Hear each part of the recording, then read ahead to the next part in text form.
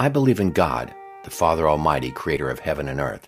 I believe in Jesus Christ, his only Son, our Lord, who was conceived by the Holy Spirit, born of the Virgin Mary, suffered under Pontius Pilate, was crucified, died, and was buried. On the third day he rose again. He ascended into heaven. He is seated at the right hand of the Father, and he will come to judge the living and the dead. I believe in the Holy Spirit, the Holy Catholic Church, the communion of saints, the forgiveness of sins, the resurrection of the body, and the life everlasting. Amen.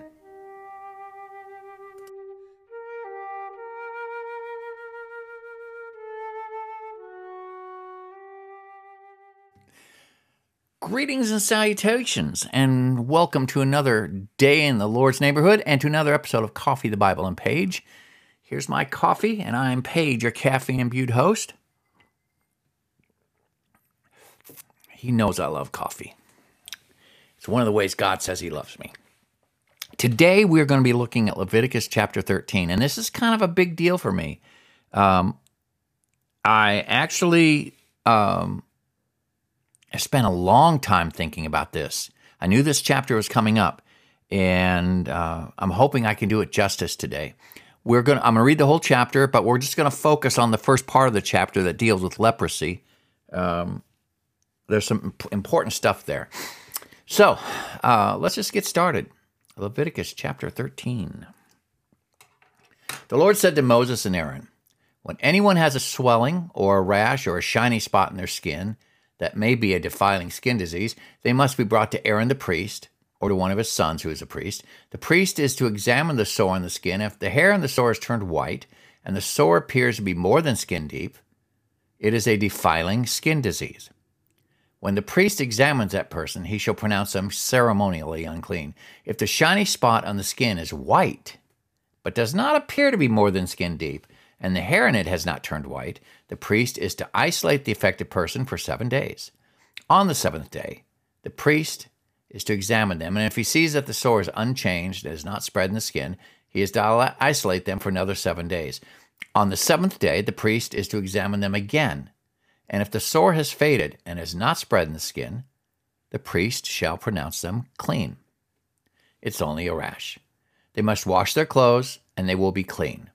But if the rash does spread in their skin after they have shown themselves to the priest to be pronounced clean, they must appear before the priest again. The priest is to examine that person, and if the rash is spread in the skin, he shall pronounce them unclean. It is a defiling skin disease. Once anyone has a defiling skin disease, they must be brought to the priest. The priest is to examine them. And if there's a white swelling in the skin that's turned the hair white, and if there's raw flesh in the swelling, it's a chronic skin disease, and the priest shall pronounce them unclean. He is not to isolate them, because they're already unclean.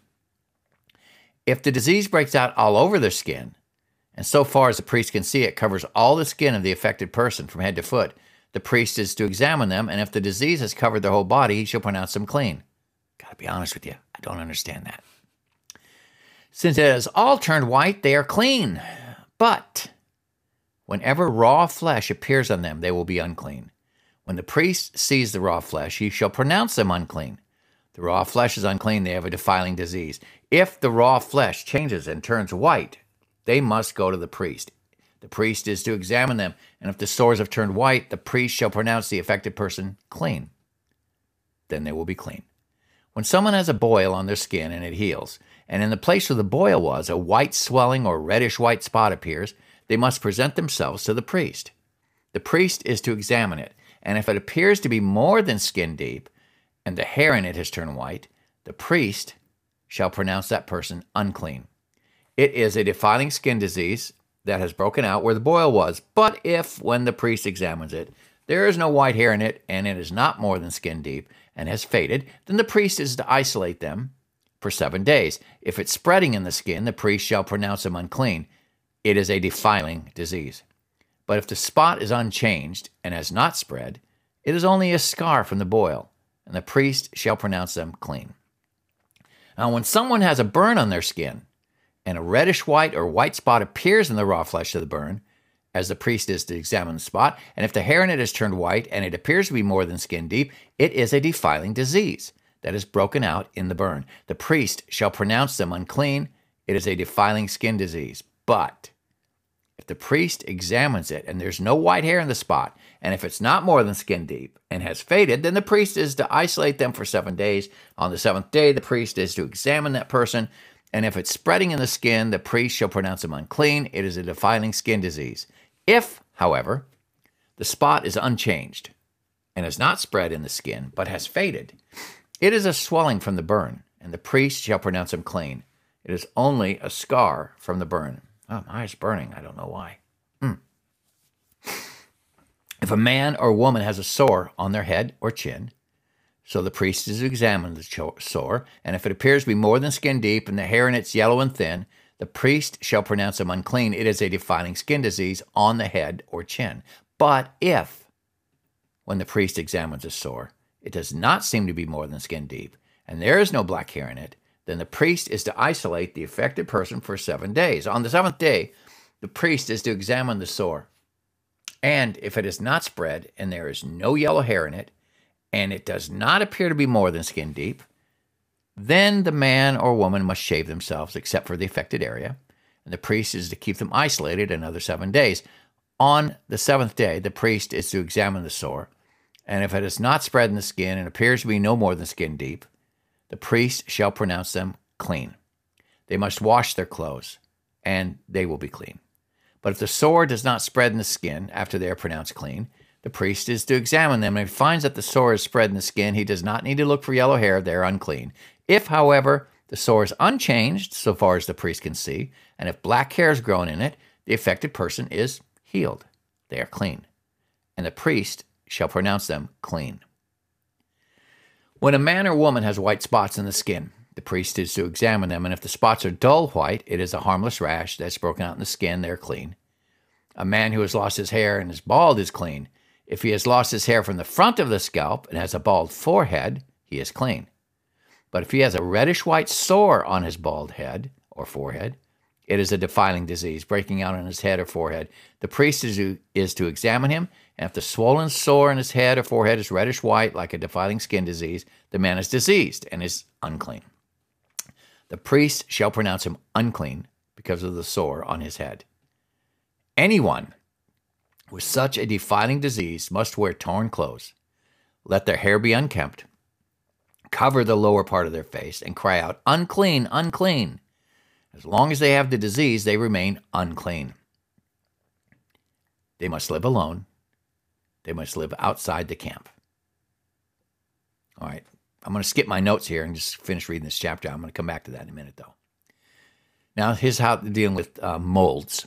As for any fabric that is spoiled with a defiling mold, any woolen or linen clothing, any woven or knitted material of linen or wool, any leather or anything made of leather, if the affected area in the fabric, the leather, the woven or knitted material, or any other leather material is greenish or reddish, it is a defiling mold and must be shown to the priest. The priest is to examine the affected area and isolate the article for 7 days. On the 7th day, he is to examine it. And if the mold has spread in the fabric, the woven or knitted material, or the leather, whatever its use, it is a persistent, defiling mold. The article is unclean. He must burn the fabric, the woven or knitted material of wool or linen, or any leather article that has been spoiled. Because the defiling mold is persistent, the article must be burned. But if when the priest examines it, the mold has not spread in the fabric, the woven or knitted material, or the leather article, he shall order that the spoiled article be washed. Then he is to isolate it for another 7 days. After the article has been washed, the priest is to examine it again. And if the mold has not changed its appearance, even though it is not spread, it is unclean. Burn it, no matter which side of the fabric has been spoiled. If when the priest examines it, the mold has faded after the article has been washed, he is to tear the spoiled part out of the fabric, the leather, or the woven or knitted material. But if it appears in the fabric, in the woven or knitted material, or in the leather article, it is a spreading mold. Whatever has the mold must be burned. Any fabric, woven or knitted material, or any leather article that has been washed and is rid of the mold must be washed again. then it will be clean. These are the regulations concerning defiling molds in woolen or linen clothing, woven or knitted material, or any leather article, for pronouncing them clean or unclean. All right. We're going to cover my attention is focused on the first half. We're talking about the defining skin disease. Term leprosy is used in other translations. Leprosy covered really a wide variety of skin diseases. If I were to summarize basically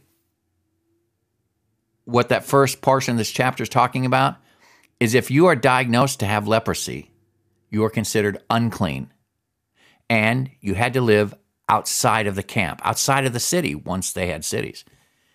And you were outside of God's family. You couldn't have contact with anybody without making them unclean. So you would have to stand outside, and you would have to you'd have to show the whole world that you're unclean by yelling, "Unclean, unclean," if anybody got near you. So the focus of leprosy put them outside the camp of God's people. Now, if I back up, take a 10,000-foot view,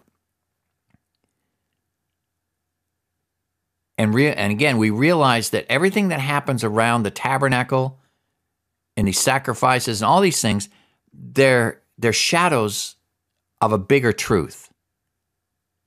And this leprosy is a shadow of a bigger truth.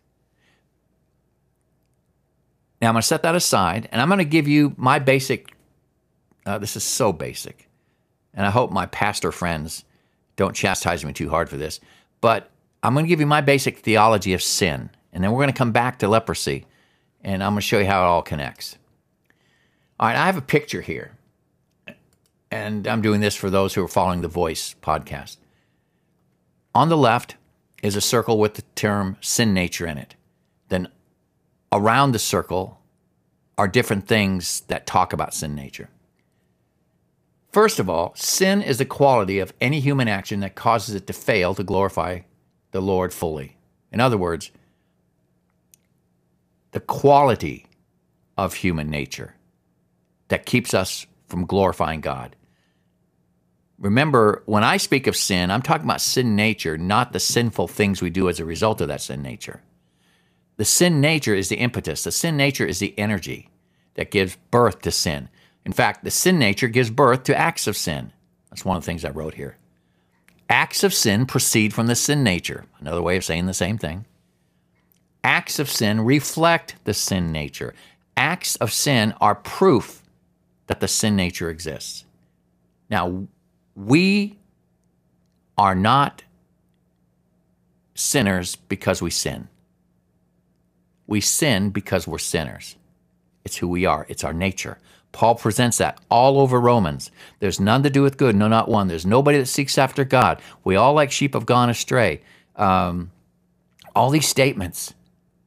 Man's nature is to be at enmity with God. And this sin nature is what's responsible for putting us outside the camp of God's people and outside the ability to fellowship with God's family. Just like the leper is put outside the community because of his leprosy, our sin nature keeps us outside the family of God. Now,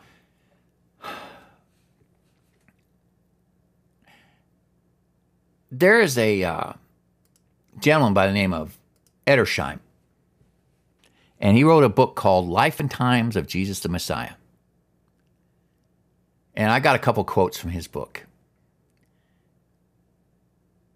concerning leprosy. Whatever remedies, medical, magical, or sympathetic, rabbinic writings may indicate for various kinds of diseases, leprosy is not included in the catalog. There was no prayer. There was no medical protocol. There were no remedies, no incantations designed to deliver someone from leprosy. It was absent. If you got leprosy, according to the rabbinic theology of the day, and what had developed since Moses' time to the time of Jesus, stated that leprosy was a tool in the hands of God to punish you or to deal with sin in your life. If you got leprosy, you had sinned and God was dealing with it. Therefore, no prayer, medical protocol, medicine, anything was prescribed for it because they said we would not interfere with the work that God is doing in your life. I know it sounds perverted. It sounds perverse, doesn't it? You're ill, but God's dealing with you and we're not going to help you get better because that's going to be up to God. But that's what they said about leprosy. God dealt you leprosy, so therefore only God can take leprosy away. This is the work of God in your life, dealing with sin in your life. And you can imagine their consternation when Jesus took this theology of theirs and threw it back in their face when he healed a leper. Because according to their thinking, God deals leprosy and only God can heal leprosy. So when Jesus healed a leper, he is in effect telling them who he was. Tell us who you are, they said plainly. He said, I've told you plainly, and still you won't listen. By that time he'd raised Lazarus from the dead, blind were seeing, lame were walking, and lepers were healed. All of these, the messianic calling card. They knew exactly who he was, or who he was claiming to be, by virtue of what he did. He healed leprosy. Now, we can go further, Edersheim says, and say that not only did rabbinism never suggest the cure for a leper, but that its treatment of those sufferers presents the most marked contrast to that of the Savior. They shoved them outside the community of God's family. Jesus made it possible for them to come back in and be part of God's family again. Now, isn't that a picture of man's condition? Leprosy put you outside the family of God. And only when leprosy was dealt with could you come back. Now, go back up here. If you look at leprosy as just a type or a picture of sin that separates us from God and his family, here's the verse. As long as they have the disease, they remain unclean. They must live alone. They must live outside the camp. If you take this disease, this word disease, and replace it with the word sin, listen to this. As long as they have sin, they remain unclean. They must live alone. They must live outside the camp. As long as they have this sin nature, they remain unclean. As long as Paige has this sin nature, he remains unclean. He must live alone. He must live outside the camp, the family of God, fellowship with God. Who will save me from this body of death? That's Paul's cry. And what was his answer? Thanks be to God through Jesus Christ our Lord. Our God has made a way to deal with our sin nature. He has made it so that we can once again come into fellowship with God's family. He is our only hope. In rabbinic theology, there was no cure for leprosy except God. And that's a perfect picture of man's condition. Sin nature cannot be dealt with apart from God. There's nothing we can do. There's no medicine. There's no prayer. There's no incantation. There's nothing that anybody can do except for God. And God so loved the world, he gave his only Son, that whosoever believes in him will not perish from this leprosy of the soul, but will have everlasting life. Do you see the correlation? Do you see the application? We are hopeless apart from God. The leper is hopeless apart from God's healing touch because man could do nothing for him. We are hopeless in our sin and apart, away from, separated from the family of God. And were it not for the sacrifice of Jesus on the cross, that would be our eternal condition. So you have an option as long as you're breathing. Do you want to come inside the camp? Do you want to come inside to fellowship with other believers? Become part of God's family? There's only one hope for you, and that's in Christ. Once again, God dealt me up a pretty heavy dose of spiritual truth in Leviticus 13. I hope you have a wonderful, fabulous day. That's where I'm going to leave it hanging. Perhaps I'll come back and visit this again, but I do like what God's Word shows me. Have a great day. Here's my coffee on page, and I, dear people, am out of here. Have a great day. Bye-bye.